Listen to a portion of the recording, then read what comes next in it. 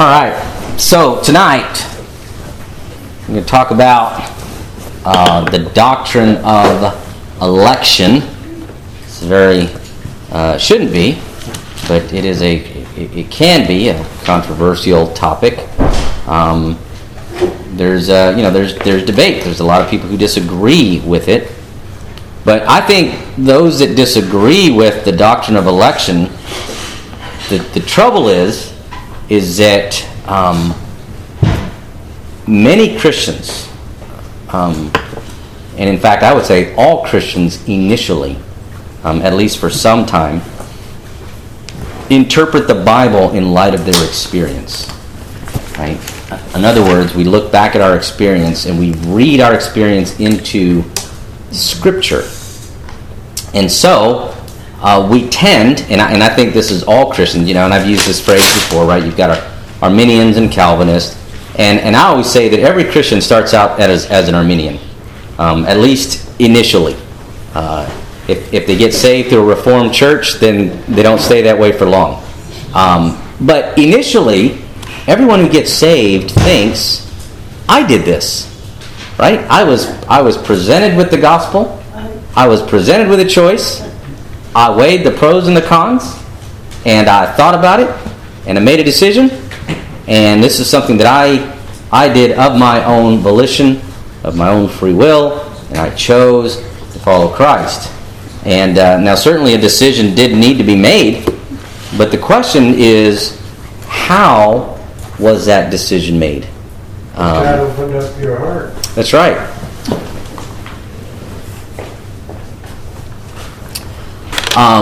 And so we have to remember. Hey! Hi! Hey, we ain't the only ones waiting. I can't open the sheet.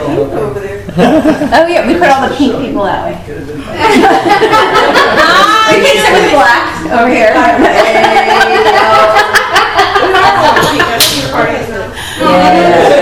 We're the cool class over here. Good to see you. We're glad you're here. Yes. Oh, Tommy's here too. Hey. Oakland's here too. You've got black sneakers, so it's keeps you out first. All right, so as I was saying, we always have to keep in mind that theology builds on itself. It builds on top of each other, right? These doctrines that we talk about aren't, isolated from each other. And so remember, 2 weeks ago, we talked about the doctrine of man. And we saw in Scripture quite clearly that human beings are blind to the gospel. They are incapable. We're talking about unbelieving human beings are incapable of understanding the gospel. According to Romans, they are incapable of pleasing God. The unbelieving mind cannot submit to the law of God, cannot please God, is at enmity with the things of God. Ephesians chapter 2. In fact, it gets even worse, right? Unbelievers are dead in their sins. And dead people are powerless to do anything to help themselves. They're just dead. They're lifeless, right? They cannot, just like Lazarus contributed nothing to being made alive. He was powerless to do anything to make himself alive. It's something that God does. And last week we talked about the sovereignty of God, that God is sovereign over everything. He foreordains whatsoever comes to pass, as the old Westminster Catechism says. All things are foreordained by God. So when we talk about salvation, then, how do people get saved? How does that work? One of the just great examples, I think, of the sovereign grace of God is when we look at the life of Abraham. Right? You look at the life of Abraham, and Genesis chapter 11, verse 27. Now these are the generations of Terah. Terah fathered Abram, Nahor, and Haran. Right? So Abram's got two other brothers, Nahor and Haran. Haran fathered Lot, and Haran died in the presence of his father Terah in the land of his kindred in Ur of the Chaldeans, which is near where modern-day Baghdad would be. It would be where Babylon, the Babylonian Empire, would rise someday. And Abraham and Nahor took wives, and the name of Nahor's wife was Sarai, etc., etc. And then you get to chapter 12, and now the Lord said to Abram, "Go from your country and from your kindred and from your father's house to a land that I will show you, and I will make of you a great nation. I will bless you and make your name great, so that you will be a blessing." And so the question that we have to ask ourselves, that a lot of people don't ask, is why did God choose Abram? Why not Nahor or Haran? Because Abraham wasn't a God seeker. He wasn't looking for God. In fact, we're told in Joshua 24, verse 2, you can go there and look at it, I don't think I need to read it, but Joshua 24:2, that Abraham and his family were pagans. The text is very clear in Joshua 24:2. They were pagans. They were idol worshippers. So Abraham is minding his own business, worshiping his little idols, bowing down to statues, whatever it is he was doing, and God, quite literally, out of the blue, simply speaks to him and says, "You are going to be the recipient of my covenantal grace, and through you I will make a great nation." Abraham did nothing to deserve it. He wasn't looking for it. He wasn't a God seeker. God simply chose him. And not only him, but we even see that with his descendants. This is what Paul talks about in places like Romans 9, right? The chapter that people either ignore or they want to ignore. But Romans 9,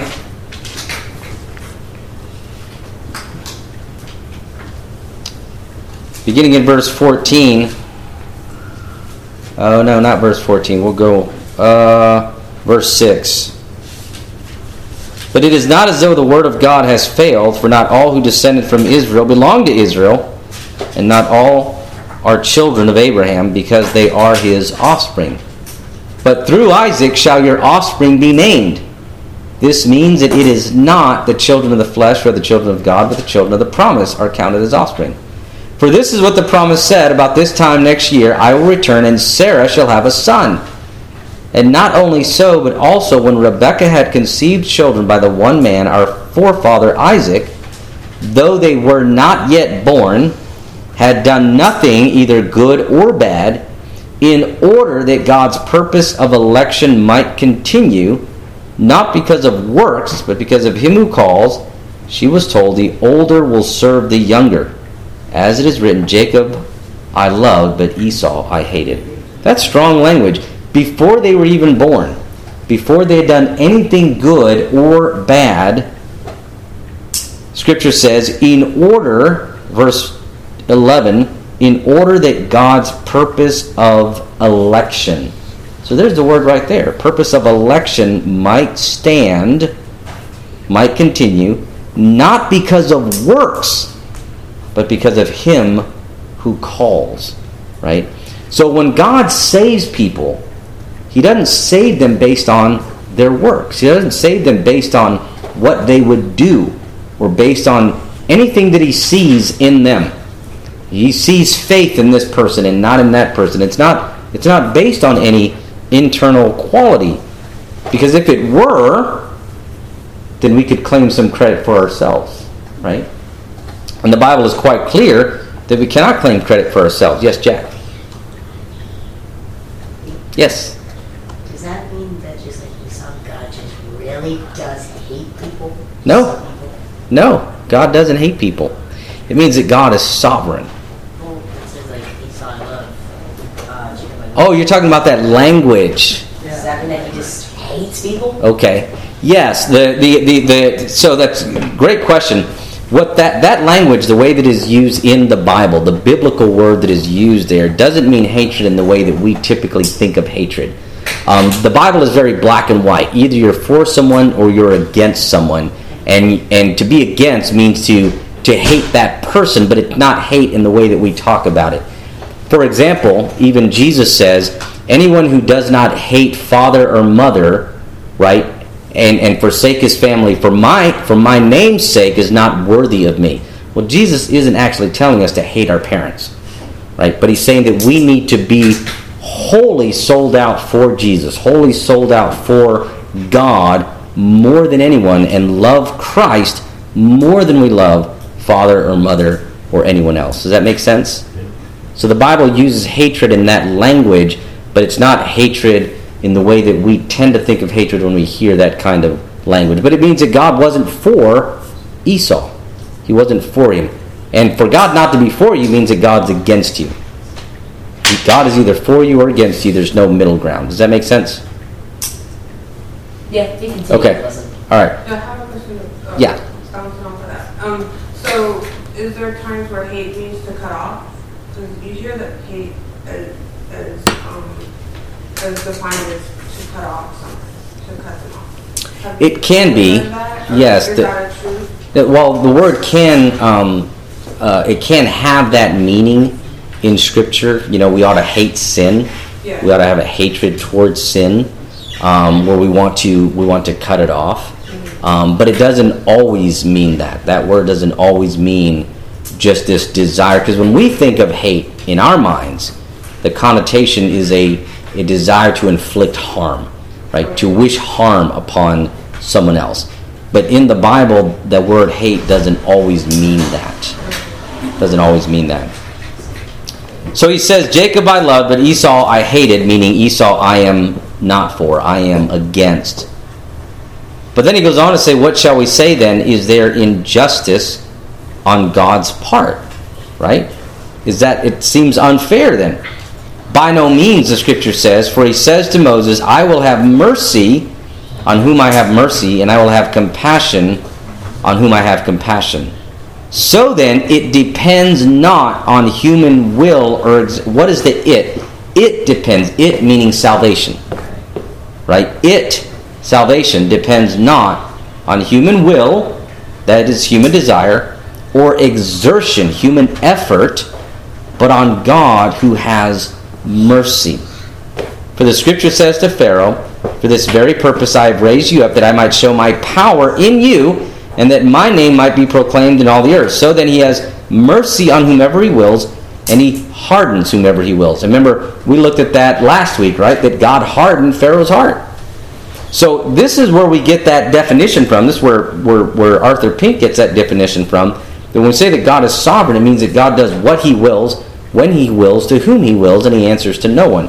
So this passage, God is literally saying, I will have mercy on the person that I choose to have mercy on.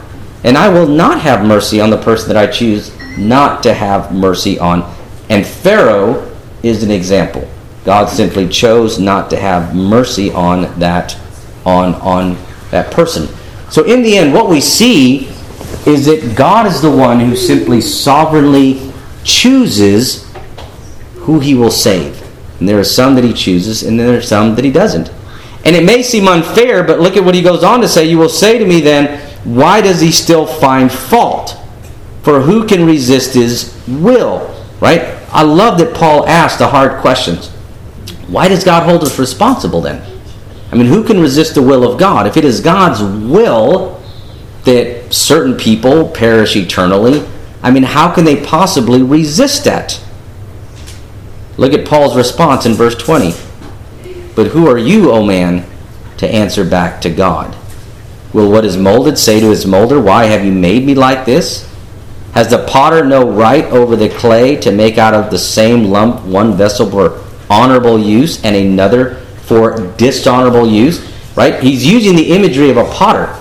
If a potter takes one lump of clay and he breaks it in half, and one part he molds into a vase that he's going to set on his mantle, and the other lump he's going to, turn it into clay pigeons, and he's going to take it out and, fling it into the air and shoot it, right?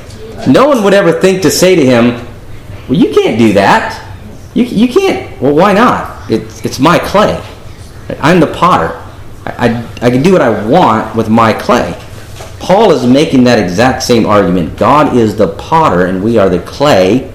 He is the sovereign creator and sustainer of all that exists. He has the right to do what he wants with his creation. Yes, Tommy.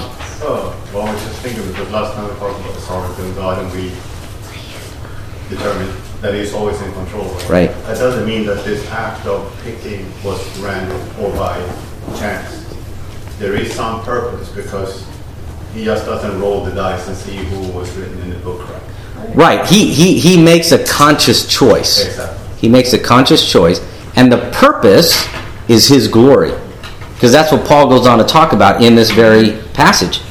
What if God, so he throws out this hypothetical question, what if God, desiring to show his wrath and to make known his power, such as with Pharaoh, and endured with much patience vessels of wrath prepared for destruction, in order to make known the riches of his glory for vessels of mercy, which he has prepared beforehand for glory.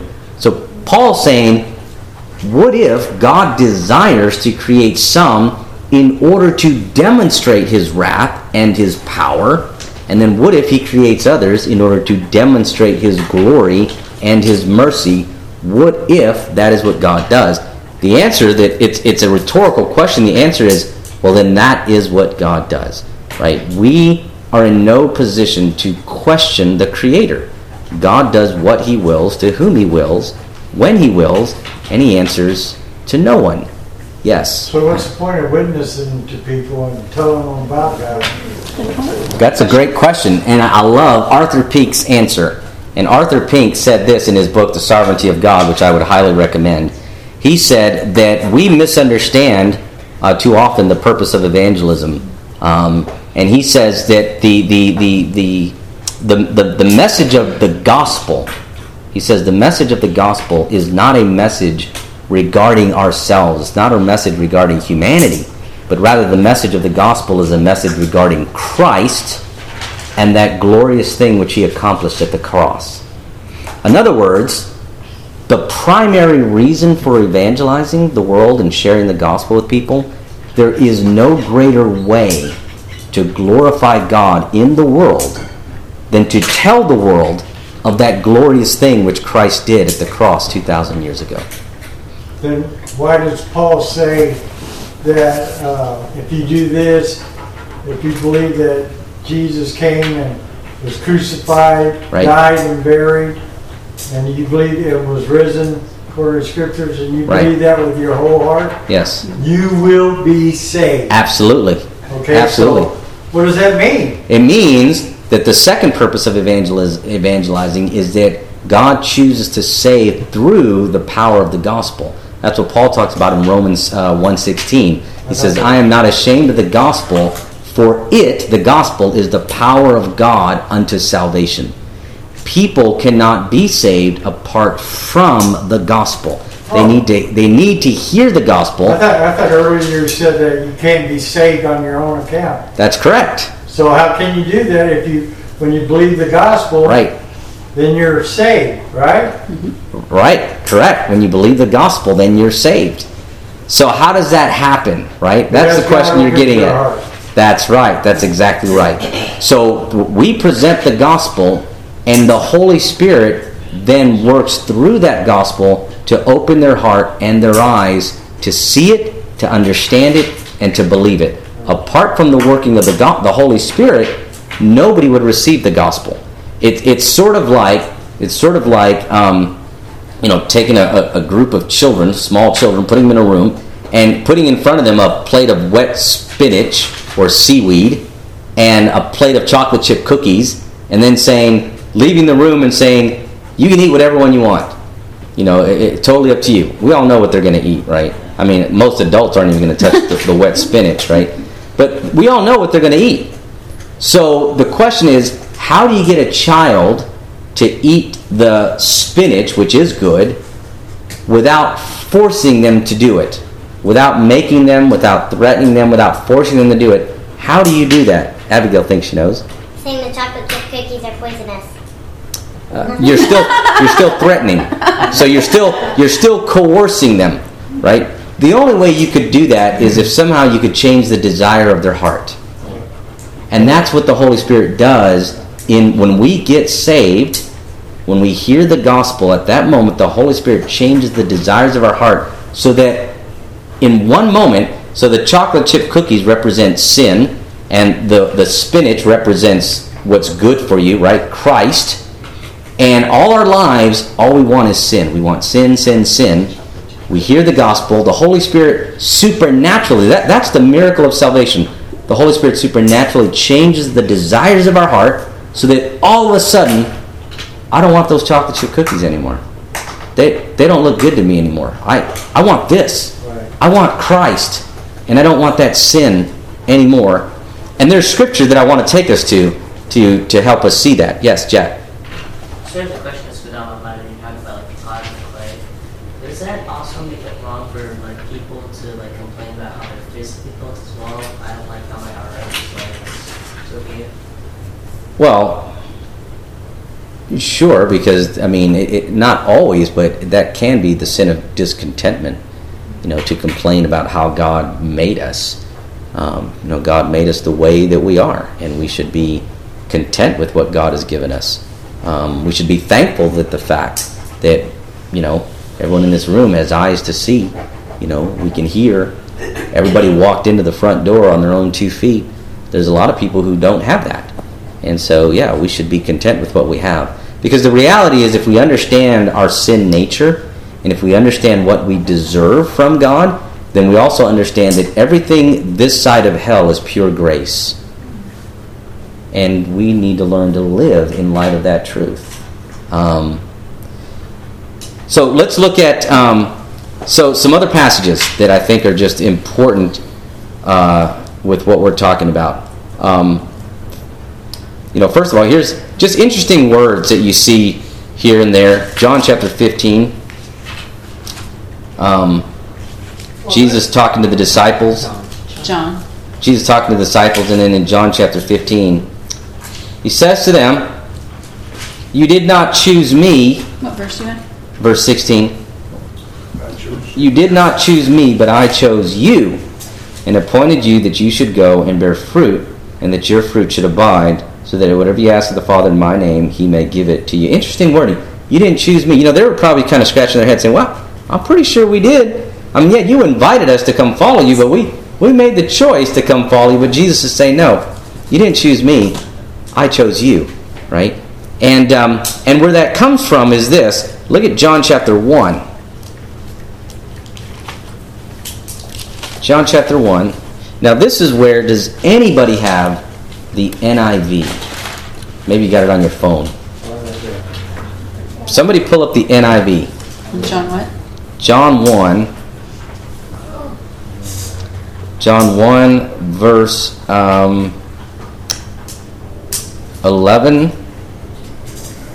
12, and 13. That's going to take me a minute. I got it.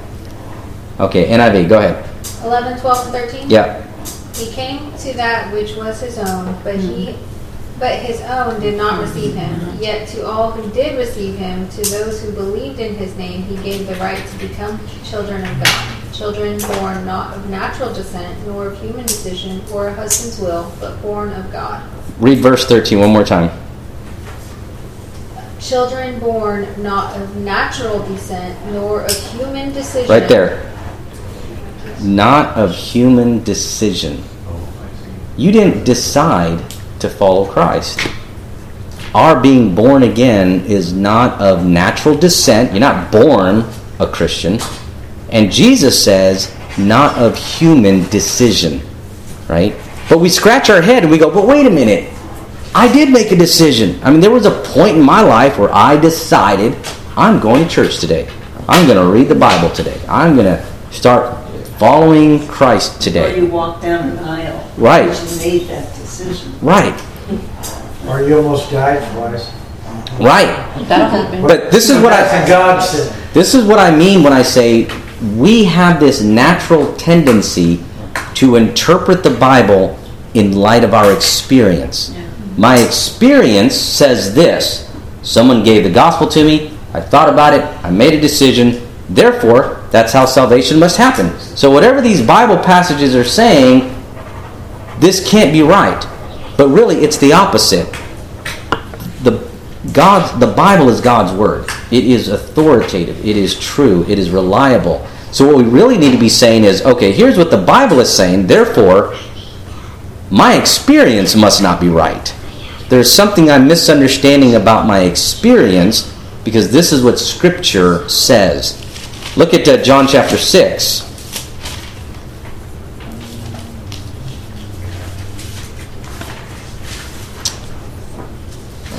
John chapter 6, verse...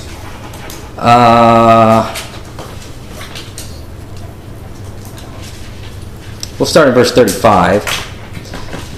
Jesus talking to the disciples, and he says, I am the bread of life. Whoever comes to me shall not hunger, and whoever believes in me shall never thirst. But I said to you that you have seen me, and yet you do not believe. All that the Father gives me, listen to this, will come to me. And whoever comes to me, I will not cast out. So, first of all, what Jesus is saying is that there are certain ones the Father has given to me. Right? He says, all that the Father gives me will come to me. The implication being, if everyone the Father has given to Jesus will come to Jesus, then the only logical conclusion is that the Father has not given everyone to Jesus. He's only given certain ones to Jesus, and there are certain ones that he has not given to Jesus. Because had the Father given everyone to Jesus, They don't come. everyone would be saved. Because he says, all that the Father has given me will come to me. And we learn from Isaiah, right, that God's will always be done. God's will is never thwarted. God's will is never frustrated. Verse 37, all that the Father gives me will come to me. And whoever comes to me, I will never cast out. Once saved, always saved. For I have come down from heaven not to do my own will, but the will of him who sent me. Verse 39, and this is the will of him who sent me, that I should lose nothing of all that he has given me, but raise it up on the last day. So again, Jesus is saying, look, from eternity past, there are certain ones whom the Father has given to me. And that's not everybody. It's just certain ones. And those whom the Father has given to me will come to me. They will be saved. They will put their faith in Christ. They will hear the gospel, and they will believe. And they will never be lost, right? He says, they will come to me, and I will not lose one of them. We see this kind of language time and time again in Scripture. Turn to Ephesians chapter 1.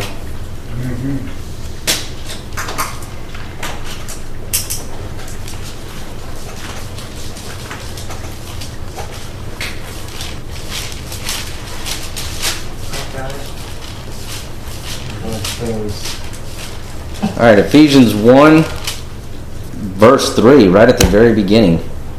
Blessed be the God and Father of our Lord Jesus Christ, who has blessed us in Christ Jesus with every spiritual blessing in the heavenly places, even as he chose us in him before the foundation of the world. Why? That we should be holy and blameless before him. Chose us before the foundation of the world, right? This is a doctrine known as supralapsarianism as opposed to infralapsarianism. Supralapsarianism is the theological teaching that God chose even before he created the world. Can you spell that? Supra? S-U-P-R-A, supra, L-A-P, laps, S-A-R-I-N-I-A-N-I-S-M.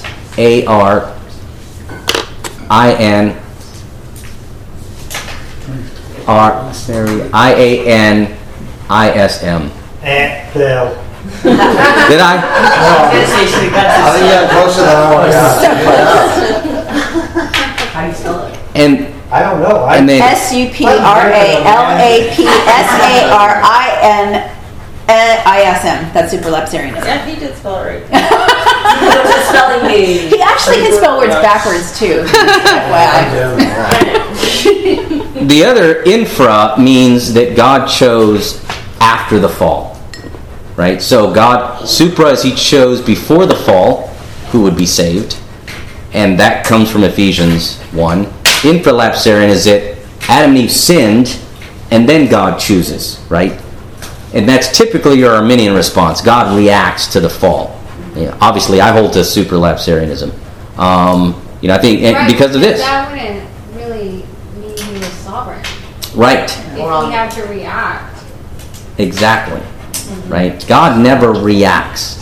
because That would mean he reaction He's is... never surprised. That's right. Reaction is a response to learning something. Yeah. Right? Somebody swings at you all of a sudden, you're going to react to that, right? Because all of a sudden you've just learned new information. There's a hand coming at me, right? God never reacts. God always simply acts because he can't learn anything. He already knows everything, and so he doesn't ever react to anything. So what's the point? What's the point of? It's for us. What's the point of everything? It's for us. What is the point? It's for God's glory. Yeah. I understand that. Yeah. If he knows everything and how everything's going to come out, then why don't we just stop? Well, we would if God foreordained it. There's things called imperatives in the scripture. The who? Imperatives, which means commands. Right. Oh. We're called to do certain things as Right. believers. Right.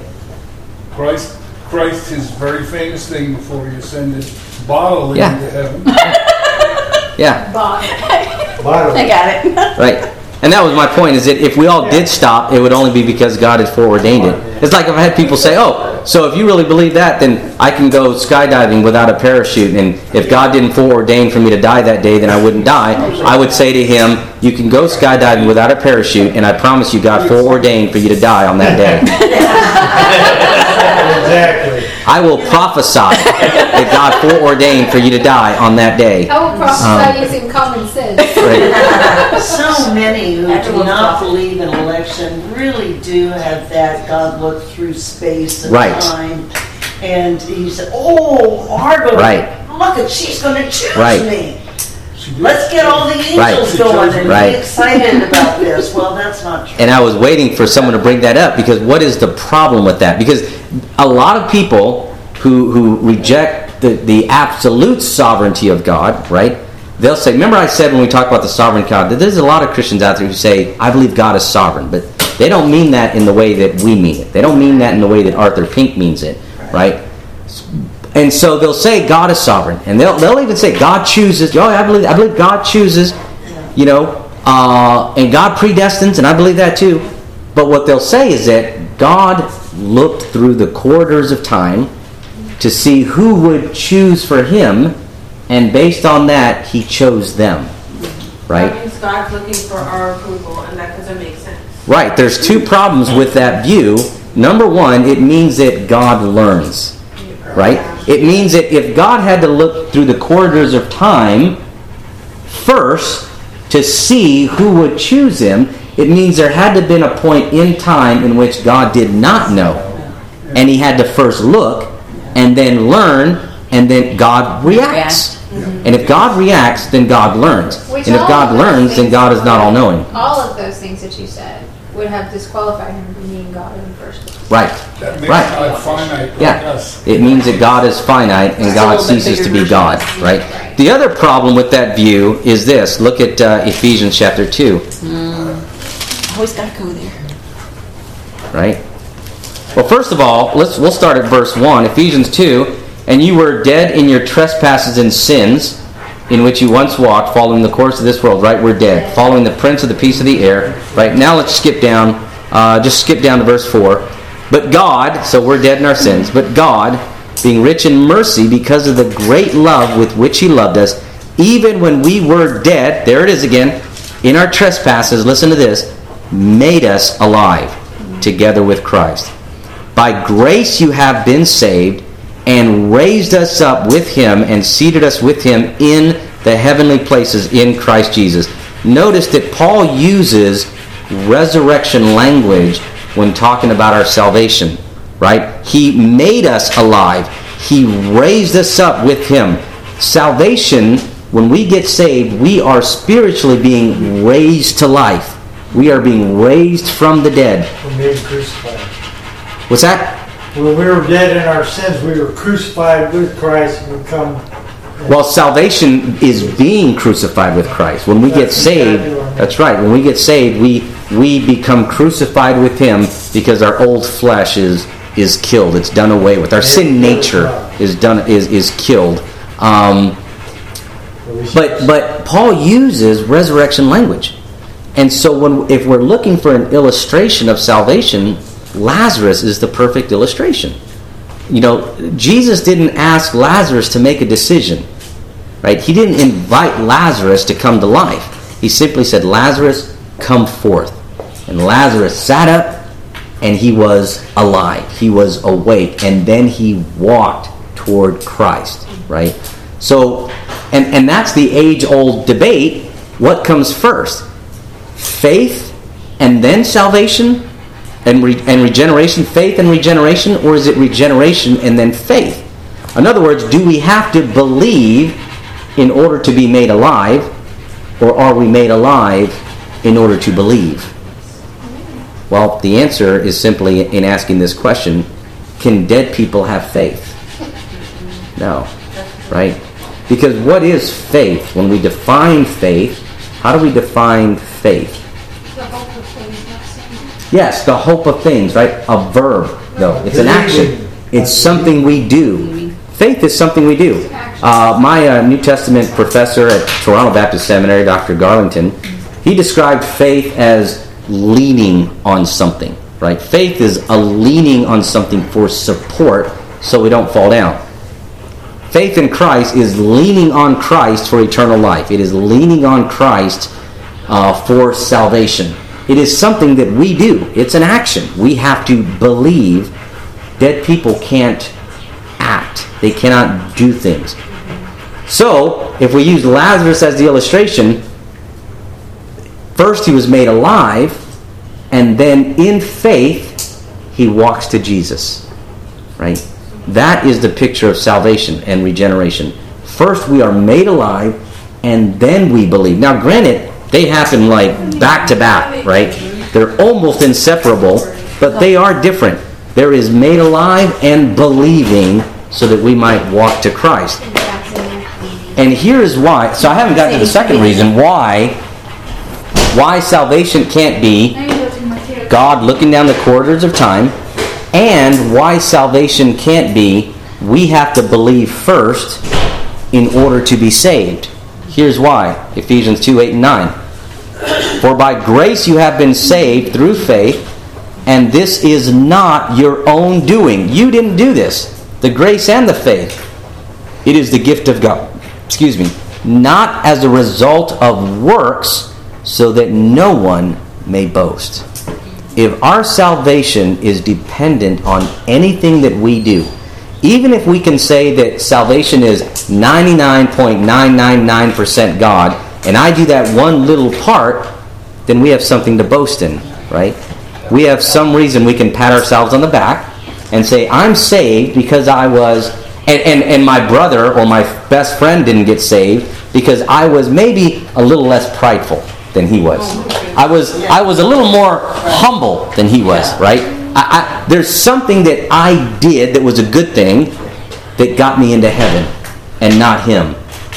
But the scripture says, not as a result of works, so that no one can boast.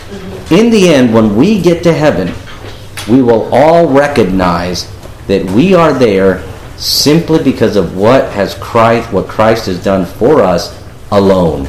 Christ did it all for me, right? So when we talk about salvation, the Bible talks about salvation.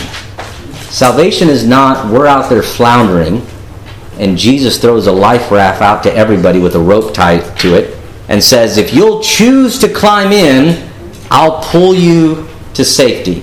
There's a lot of Christians who think that's the picture of salvation. But if that's true, then they get some credit, right? They chose to climb in. Other people didn't, but they did, right? That's not how the Bible describes salvation. Salvation is all human beings are floating face down, dead in their sins. And they deserve to be there. That's the important thing, right? Nobody forced Adam and Eve to sin. They chose to, of their own free will. They really did have a free will. Nobody forces us to sin, right? We choose to sin. We are not puppets. We're not robots. We are free moral agents. When we sin, we choose to sin. We choose to act badly. And we have brought that condition, we brought it on ourselves, right? It's like being in death row. We deserve to be there. We're all dead in our sins, floating downriver toward the eternal waterfall, and we deserve to be there. We put ourselves in that position, and Christ, in his amazing grace, reaches into the depths of our sin, lifts our lifeless body, and breathes into us the breath of life. And then he sets us on dry ground and says, go and sin no more. He saves people.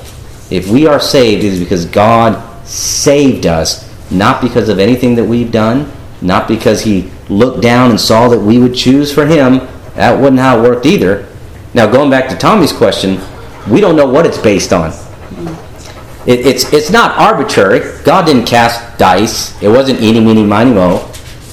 We don't know what it's based on, but we know it's not based on anything in us. Nothing that we do, but simply based on God's amazing grace and mercy. And it is amazing grace and mercy. Because I've used this illustration before. Like when we talk about, sometimes people will struggle with this. Well, it seems unfair. I've heard people say, if that's how salvation works, then why doesn't God choose everyone? But I think that is asking the wrong question. I think the better question to ask is, why does God bother to choose even one? Because all of humanity, if we remember the verses that we looked at about mankind, right? All of humanity is literally shaking their fist at God and saying, stay out of my life. I don't want you a part. Leave me alone. Let me live in my sin. And yet God in his amazing grace says, you're on your way to hell and you deserve to go there, but I'm going to save you anyway. I'm going to open your eyes to the glory of Christ. And that's exactly the kind of language the Bible uses. Look at 2 Corinthians chapter 4. We looked at this before, but we looked at it in terms of the doctrine of man. But now let's look at this same passage, but with regards to salvation. Yes, Jack. Does that mean we're all evil? What's that? Does that mean we're all evil? We are. By nature, yes. We are inherently evil. Sin is not what we do. Sin is what we are. We are sinful. It's a hard one to swallow, isn't it? And then he changes his answer. We're all nice. No. We are by nature You should know that. evil and sinful. Very well. Look at 2 Corinthians, though. Yeah. Remember I say you gravitate towards it's inherent. You can't separate yourself from it. You're always true. 2 Corinthians 4, verse 3. 2 Corinthians 4, verse 3. And if our gospel is veiled, it is veiled to those whom are perishing. That's all unbelievers, right? Because all unbelievers are perishing. Right. In their case, the God of this world has blinded the minds of the unbelievers to keep them from seeing the light of the gospel of the glory of Christ, who is the image of God. So the devil is actively blinding unbelievers. He's got a blindfold. We can't see the gospel. What this passage describes, it's like going up to someone that is 100% blind with a gospel tract and putting it in front of them and saying, look, just read it. Read it and you'll believe. Well, I can't even see what you're talking about. We cannot see the gospel. So how do we get saved, right? In this room, if we're saved, right? If you know that you're saved, then the question is, how did that happen then? If you were blind to the gospel, how was it that when the person presented the gospel to you, you did see it and you did understand it? I did, right? When I was presented with the gospel, I remember thinking, holy cow, I don't want to go to hell. Yeah, I know I'm a sinner. What do I got to do? And the way I got saved, the person said, well, say the sinner's prayer with me. I'll say it. You repeat after me. Okay, you say it. I'm going to pray it. And I got saved at that moment. After that, he gave me some discipleship information. Here's the Bible. You need to read it. I'm going to read it. You need to go to church. I'm there. Point me in the right direction. Right? How did that happen if I was blind to the gospel? Well, here's what the Bible says. Here's what the Bible says. Keep them from actively seeing the light of the gospel, the glory of Christ, who is the image of God. Verse 5. For what we proclaim is not ourselves, but Jesus Christ as Lord, with ourselves as your servants for Jesus' sake. Verse 6. For God who said, let light shine out of darkness, has shone in our hearts to give the light of the knowledge of the glory of God in the face of Jesus Christ. Paul is echoing the language from creation. Genesis chapter 1. In the beginning, God created the heavens and the earth. And the earth was formless and void, and darkness was over the face of the deep. And God said, let there be light. And when the sun, the sun's not created till later. Let there be light, and there was light. What Paul is describing is that we were blind and living in darkness. Someone presented the gospel to us, and God spoke into our heart and said, let there be light. I believe it. Right. Yeah, I believe it. I believe what I'm hearing. I believe what you're saying. It makes sense to me. Right? That is, God does that. And He doesn't do that with everybody. But God doesn't have to, because God doesn't owe us anything. We're all on death row, and we deserve to be there. And when the governor pardons just a handful of people from death row, you never hear anybody say, well, that's not fair. If the governor's going to pardon one, he's got to pardon all of them. Nobody says that, right? Because we all understand they all deserve to be there. Right? If He pardons a few of them, good for them, but He doesn't have to pardon all of them. We're all on death row, and we deserve to be there. And the great governor of the universe chooses to pardon some. We don't deserve it, and He's not obligated to pardon everybody, because we put ourselves on death row. We brought it on ourselves. Yes, Jack? So, would it, like, you're talking about the whole light. I believe, would a more accurate depiction than, like, the whole light rack thing would be, like, just this, like, huge, giant spotlight kind of just moving around, making people... I'm not picking it. No, because that sounds random. And it's not random. It's the God has, we saw that in Ephesians chapter 1. God has chosen certain ones from before the foundations of the earth. Jesus says in John chapter 6, all that the Father has given me will come to me. There are certain ones throughout all of world history. God knows them by name. That's an amazing thing when you think about that. Is that from before the foundation of the earth, God knew your name. He could picture your face. And He knew that at some point, at the right moment in world history and in your life, the gospel would be presented to you, and God would say at that moment, let there be light. Or He would say at that moment, Matthew, come forth. Right? Margot, come forth. Right? I mean, to each of us, it's like Jesus raising Lazarus from the dead. Your name would be spoken, and He would say, come forth, and we would be made alive. And we would walk to Christ. Yeah, Bobby. I can't hear you. What? The doctrine of illumination. The doctrine of illumination. Right. I mean, that's really kind of what you're explaining. Right. I don't know if everybody's familiar. Yeah. Well, a lot of these kind of, I mean, I've also been sort of talking about the doctrine of irresistible grace as well, right? I mean, these things, you know, sort of blend into each other. Right. And yeah, the doctrine of illumination is the idea that only the Holy Spirit can enable us to fully understand God, to understand the gospel, and to fully know God. I mean, God reveals Himself in two ways. There's general revelation and special revelation. General revelation is what can be known of God from creation. But even then, you know, John Calvin argues in his Christian Institutes that we can't even rightly understand general revelation apart from special revelation.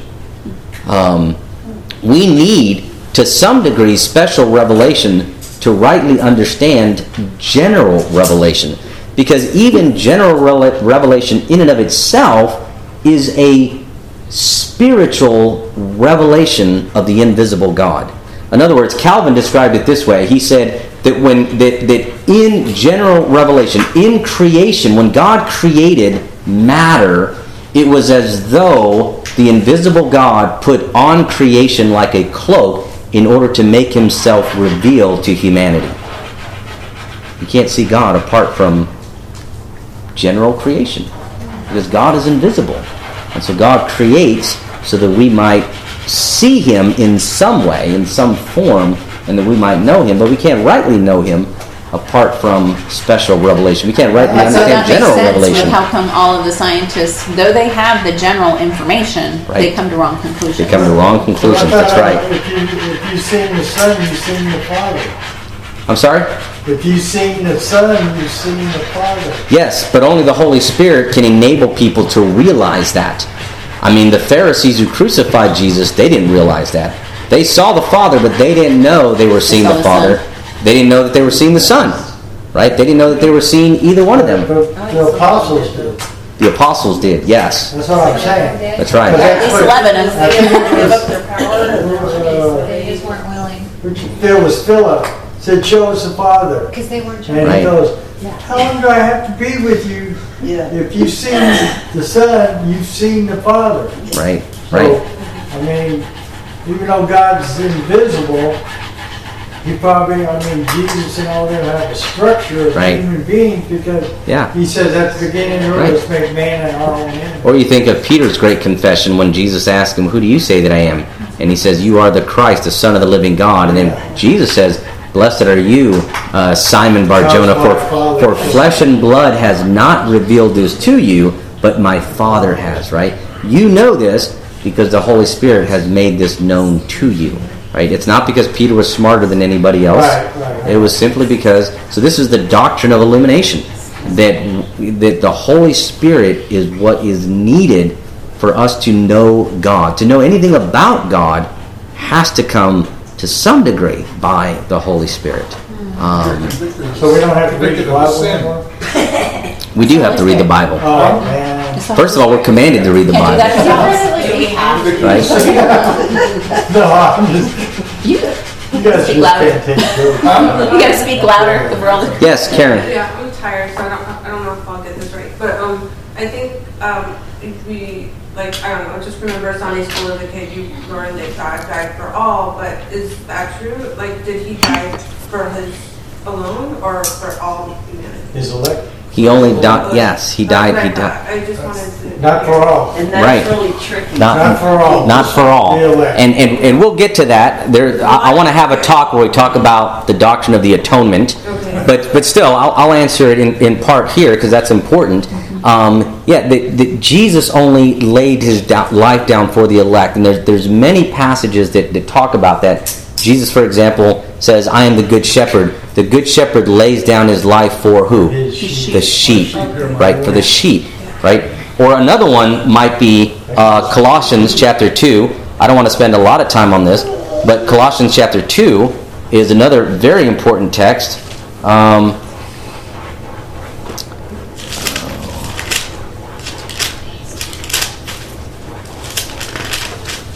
Verse 13, 2:13, and you who were dead in your trespasses, there it is again, right? We're told all over the place we were dead in our sins. And the uncircumcision of your flesh, God made alive, resurrection language, there it is again, made alive, together with him, having forgiven us of all of our trespasses. Listen to this, by canceling the record of debt that stood against us with its legal demands, this he set aside, nailing it to the cross. Canceling the record of debt. If Jesus canceled the record of debt for everyone, then what does that mean for everyone? Everyone goes to heaven. Right? Why could God send anyone to hell if their debt has been paid? It would be unjust to send them to hell. The only logical explanation is that Christ only canceled the record of debt for those whom God had given him. And that also just logically makes sense. Right? Why would Jesus die for the sins of people that he knew were not going to be saved? Right? Now that's not to say that Jesus' blood is insufficient to pay for the sins of everyone. It is.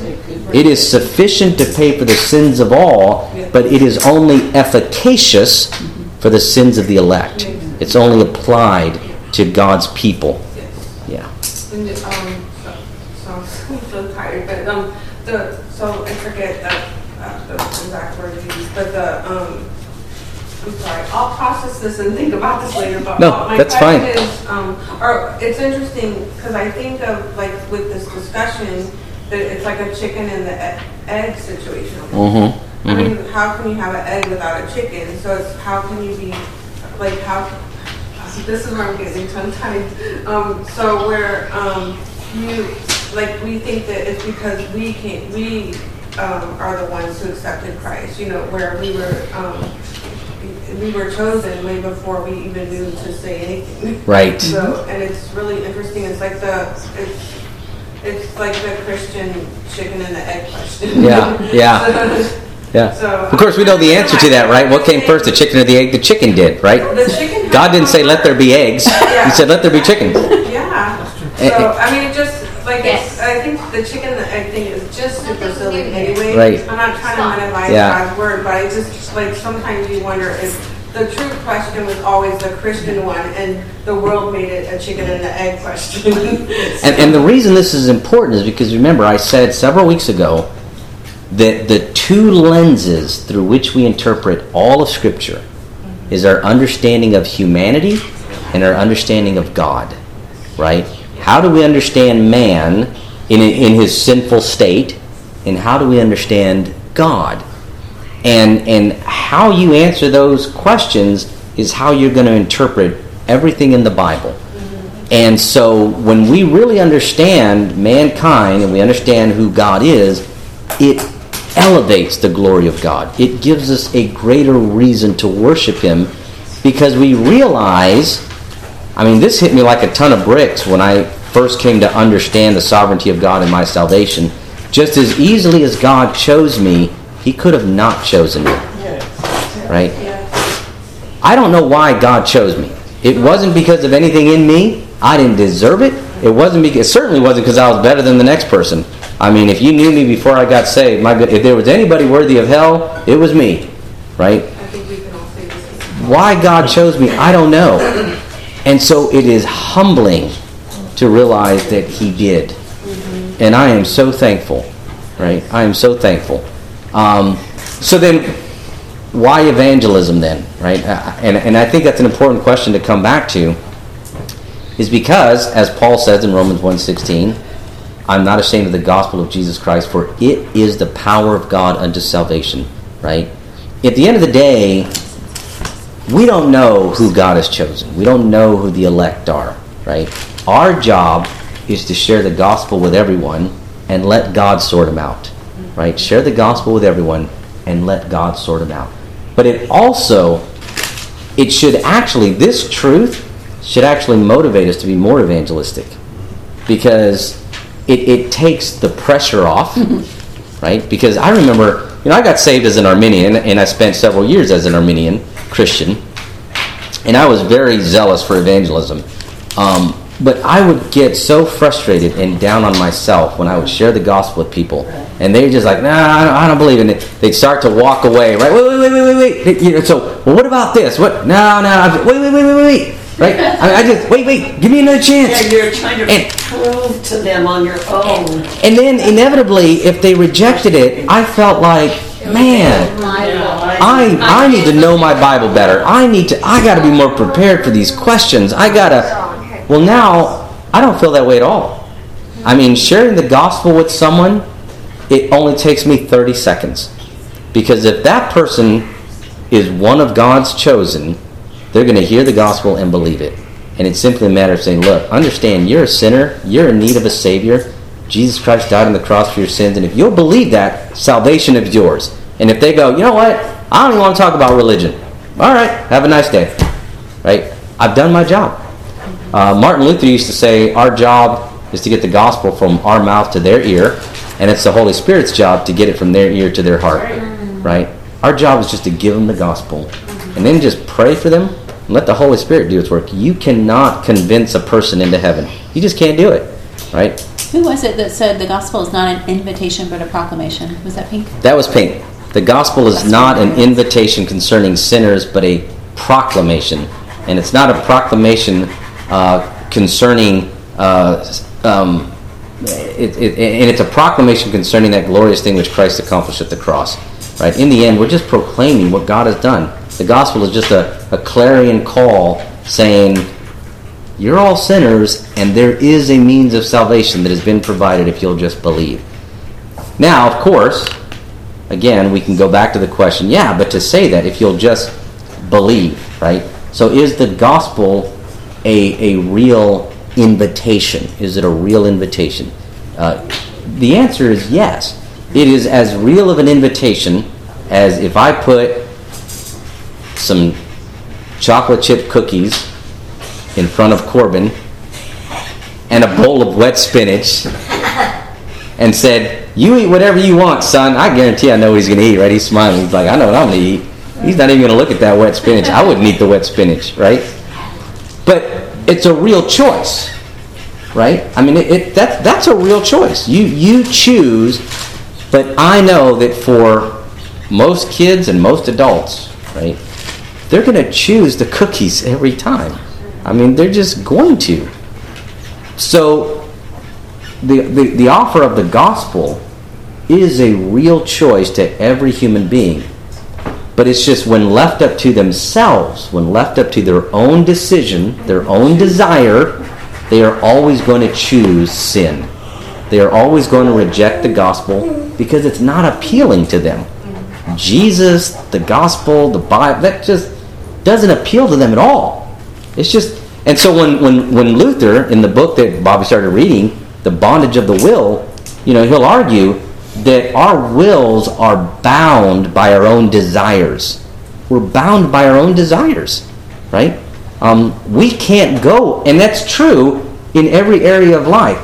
We cannot and will not, as human beings, do something against our own desire unless we're forced to by some reason, right? Like some of you say, "Well, I go to work every day and I don't want to do that." Right, but you're forced to what? To get food, to pay your bills, right? I mean, we're made to do these things. We be slaves. But at the end of the day, we don't do things against our will unless we're made to, right? Well, God doesn't make us choose Christ. He simply changes the desire of our heart. So that one day we don't want Jesus, but the very next moment, that's what we want. That looks good to me. I want Christianity. I want the Bible. I want church. I want all these things that always seemed really silly to me before, but man, look really good now. And sin doesn't look so good anymore. I don't like when I do that, right? But we're like people that can't stick to diets. We keep going back to the chocolate chip cookies every now and we can't help it. Then we feel guilty. Oh, don't eat those. Right?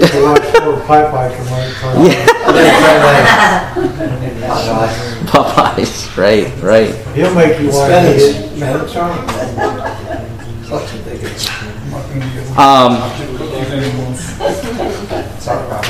I can say with all certainty I grew up watching Popeye and did not make me want to eat canned spinach. Made me want to eat it. Especially when my grandpa would say, "It'll put hair on your chest." Not any girls anyway. Fresh spinach all the way. I can get muscle in Popeye. My brothers all tried it because they wanted to.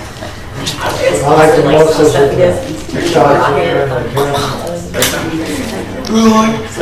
Yes. So I forgot what chapter was we read that there was veil and the God that this world had covered up. So I forgot exactly. Yeah, 2 Corinthians chapter 4. Okay. So my thinking is because it also reads that God removes something, right? So He opens up your eyes, or He opens up your heart. It's not. How is that different from Him putting something inside of your heart? Putting something inside of us? Well, we think that our faith is not our own, right? It's something that God gives us. Right. To me, that means that He brings something to me. Right. But in this case, it's actually removing something from me that has been there from the beginning, right? The blinders. The blinders. Yes. Is that removed so He then can give, because that would actually be the thing that is blocking His ability to give me faith? I think we may be thinking of these things too concretely. Like how the devil blinds us. Is there an actual object in front of our souls or whatever? It's a spiritual blinding. And even when we talk about faith, we get that from Ephesians 2:8-9. We are saved by grace through faith, and this not of ourselves, but is the gift of God. And we use the language that God gives us faith, right? He gives us the faith to believe. But to be more specific, it means that God gives us the desire and the ability to believe. Because remember that faith is not, it's not a noun. It's not something that's tangible that you can hold on to and stick in your pocket, right? Faith is a verb. Faith is believing. It is trusting, right? So God, when we talk about God giving us faith, what we're specifically saying is that He gives us the desire, the willingness, and the ability to believe. And that goes hand in hand with removing the blinders. So I don't think He has to do one before He can do the others. It's two sides of the same coin, so to speak. Did that answer your question? Yeah. And I have a question. So I was like a bus kid, going to church because that's how our parents had time together. But it seems like my question basically is this: I thought seeds were definitely planted then. I thought I was saved, but there was after my dad died, my world turned upside down. Mm-hmm. So poor choices were made, and but anyway, God is so graceful. He loves us, and He pulls us out of our muck, Mm-hmm. So I'm not really certain. I guess my question is, you could be saved and you don't really know what date it occurred if you're growing in Christ, even if there's gaps of time of... Yeah, absolutely. Because I wonder, when we were saved, my brother and I, we went around, we built a fort and a Bible stayed in it. then we also, so that before Bible got rained on and everything, but then we had our own little Bibles that we were given, and we would go door to door and witness to people as children, not knowing, and people were tickled, oh, they're so cute. And even the people that slam the doors, oh, they're so cute, I should have just been nicer. You can hear them behind the door. And then we found some kids that we found out that didn't have food to eat. They were climbing the mango trees and eating the mangoes green. And you get really sick if you eat them green. Mm-hmm. And so we started bringing them, my mom did not know this, but canned food from our house. Mostly the canned spinach.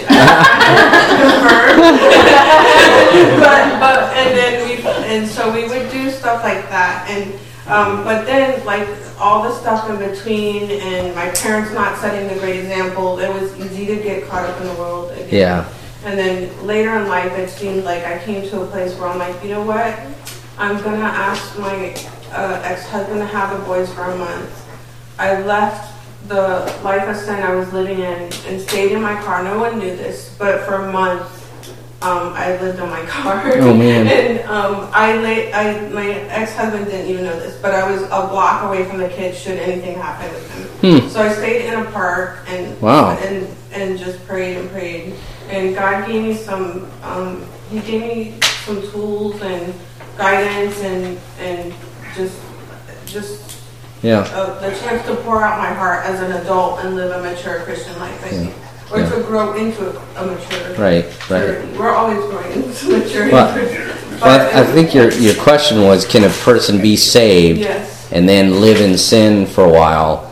And that is certainly possible for the elect to fall into a time of sinful living and to grieve the Holy Spirit. However, if that person, we'll talk about that later as well. I want to talk about the doctrine of perseverance. But if that person is truly saved, they will return to Christ before dying in this world, before passing on to the next life. Because the Holy Spirit simply will not allow, right? Hebrews chapter 12, God disciplines His children. The Holy Spirit will not allow His children to just live for the rest of their life in sin. If you have the Holy Spirit living within you, then the Holy Spirit will probe your conscience. And it may take weeks, months, and sometimes even years, but eventually the Holy Spirit will bring you back to the fold. So that is possible. But that's not to say, this whole idea of the carnal Christian, that a person can, say the Lord's Prayer and get baptized and then just live the rest of their life in sin, but they're saved because, they put faith in Christ, because a transformed life is the evidence of conversion, right? Yeah. R.C. Sproul used to like to say, the very word itself, conversion, means to be converted from one thing to another, right? To be changed. It's a mathematical term, right? So if your lifestyle hasn't changed, then what have you been converted from? Likely you haven't been converted if you're still living the way you've always lived. But it is possible for a person to be saved, grieve the Holy Spirit for a time, and then be returned. In the end, I don't think it matters that much if we know the day we got saved. I think what matters is that we know that we're saved now. Yeah. Right? That we know that we're saved now. That's ultimately what matters. I was just more curious about it than doubting my faith. Yeah. If that helps. Yeah. I'm surprised no one brought up that one famous passage that God is not willing that any should perish, but that right. Where is that at? In the Bible. Yeah. I think, is it Peter? You gotta know where that is. Let's start in Genesis and work our way through. I can find it real fast. Yeah, it's easier to find it in here. You have to search it. It might be the different. That any should perish. Yeah, 2 Peter 3:9. 2 Peter 3:9. All right, that's the famous. That's the one that everybody wants to go to, right? The Lord is not slow to fulfill His promises, as some count slowness, but is patient towards you, not wishing that any should perish, but that all should reach repentance. But who is Peter talking to? Right. Who is Peter talking about? Context matters? Context, right? So who is Peter talking to? Right. So, he's talking to believers, right? He's talking to someone very specific. Yes. Right? He's talking to verse 1 of chapter 1, those who have obtained a faith of equal standing with ours by the righteousness of our God and Savior Jesus Christ, right? So first of all, who is he addressing? He's addressing them. Believing Jews. And then he's also talking about end times, because if you go back to the beginning of chapter 3, he says, this is now the second letter that I am writing to you, beloved. In both of them I am stirring up to you sincere mind by way of reminder, that you should remember the predictions of the holy prophets and the commandments of the Lord and Savior through our apostles, knowing this first of all, that scoffers will come in the last days with scoffing, following their own sinful desires. And they will say, where is the promise of His coming? For ever since the fathers fell asleep, all things are continuing as they were from the beginning of creation. For they deliberately overlooked this fact. So he's reminding them, look, there's going to come a day when people are going to say, look, it's been 2,000 years. You keep saying Jesus is going to come back. When is He going to come back? I mean, you Christians are just waiting forever. But then he says, verse 5, they deliberately overlooked this one fact, that the heavens existed long ago, and the earth was formed out of water and through water by the word of God, and that by means of these the world that then existed was deluged with water and perished. But by the same word the heavens and the earth that now exists are stored up for fire, being kept until the day of judgment and destruction of the ungodly. But do not overlook this one fact, beloved. So he's talking to Christians. He's trying to encourage them that with the Lord a day is like 1,000 years, and 1,000 years is like a day, right? So in the mind of God, it's only been like 2 days since Jesus died on the cross, right?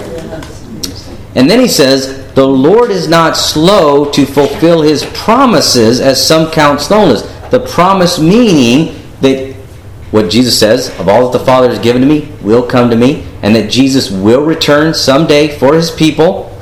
He's not slow to fulfill His promises, as some count slowness, but is patient toward you, believers, not wishing that any of you should perish, but that all of you should reach repentance. But the day of the Lord will come like a thief in the night, etc., etc.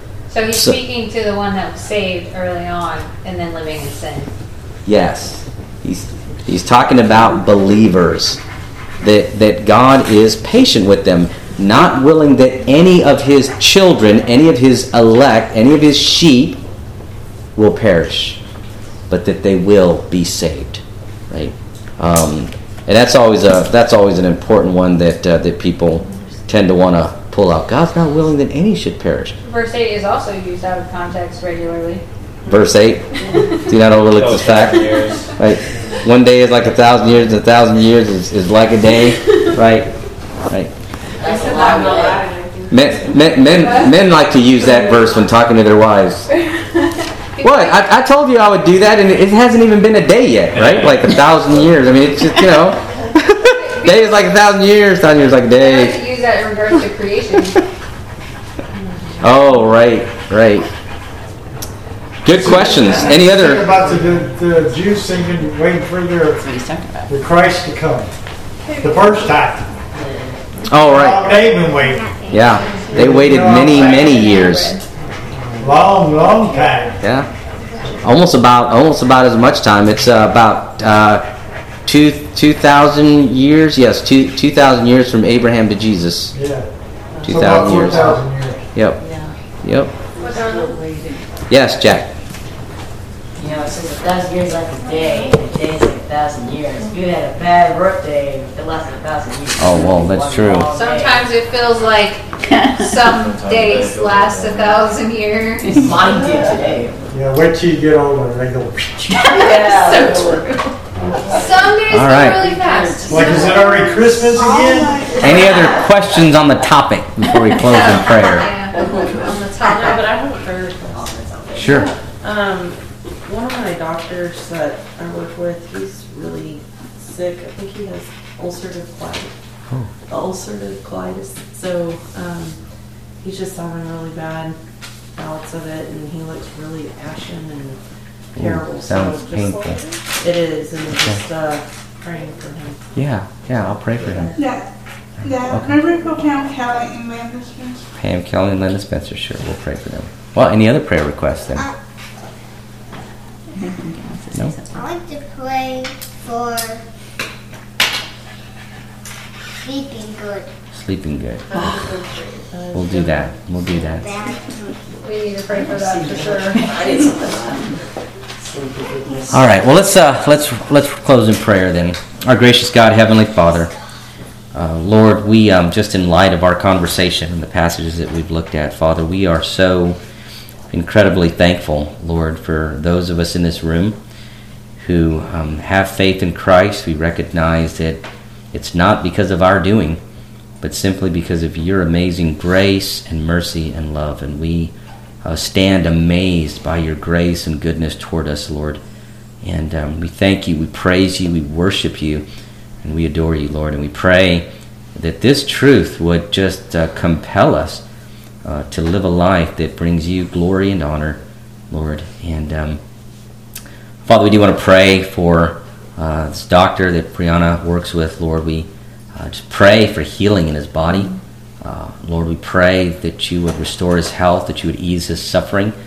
I don't know where he is spiritually, Lord God, but whether he is saved or unsaved, we pray that you would use this as an opportunity to direct his attention toward Christ, Father, and that he would find his comfort, his peace in Christ. And Father, we want to pray for Lincoln, that you would help him to sleep well at night, to get good rest, Lord, to have good dreams. And Father, we pray for healing for Miss Pam Kelly and Miss Linda Spencer as well. We pray that you would restore their health and their strength, Father. And Lord, we just, again, we thank you for hearing our prayers. We thank you for your goodness toward us. And Father, we pray for everyone else in this room who has not placed faith in Christ, Lord. Father, we do pray that it would please you to open their eyes to the glory of Christ. We pray that you would speak light into their hearts and that you would raise them to life through the power of your word. And Father, we pray this in Christ's name. Amen. Katie, open this thing. So were you saved in Reformed faith? Like, Me?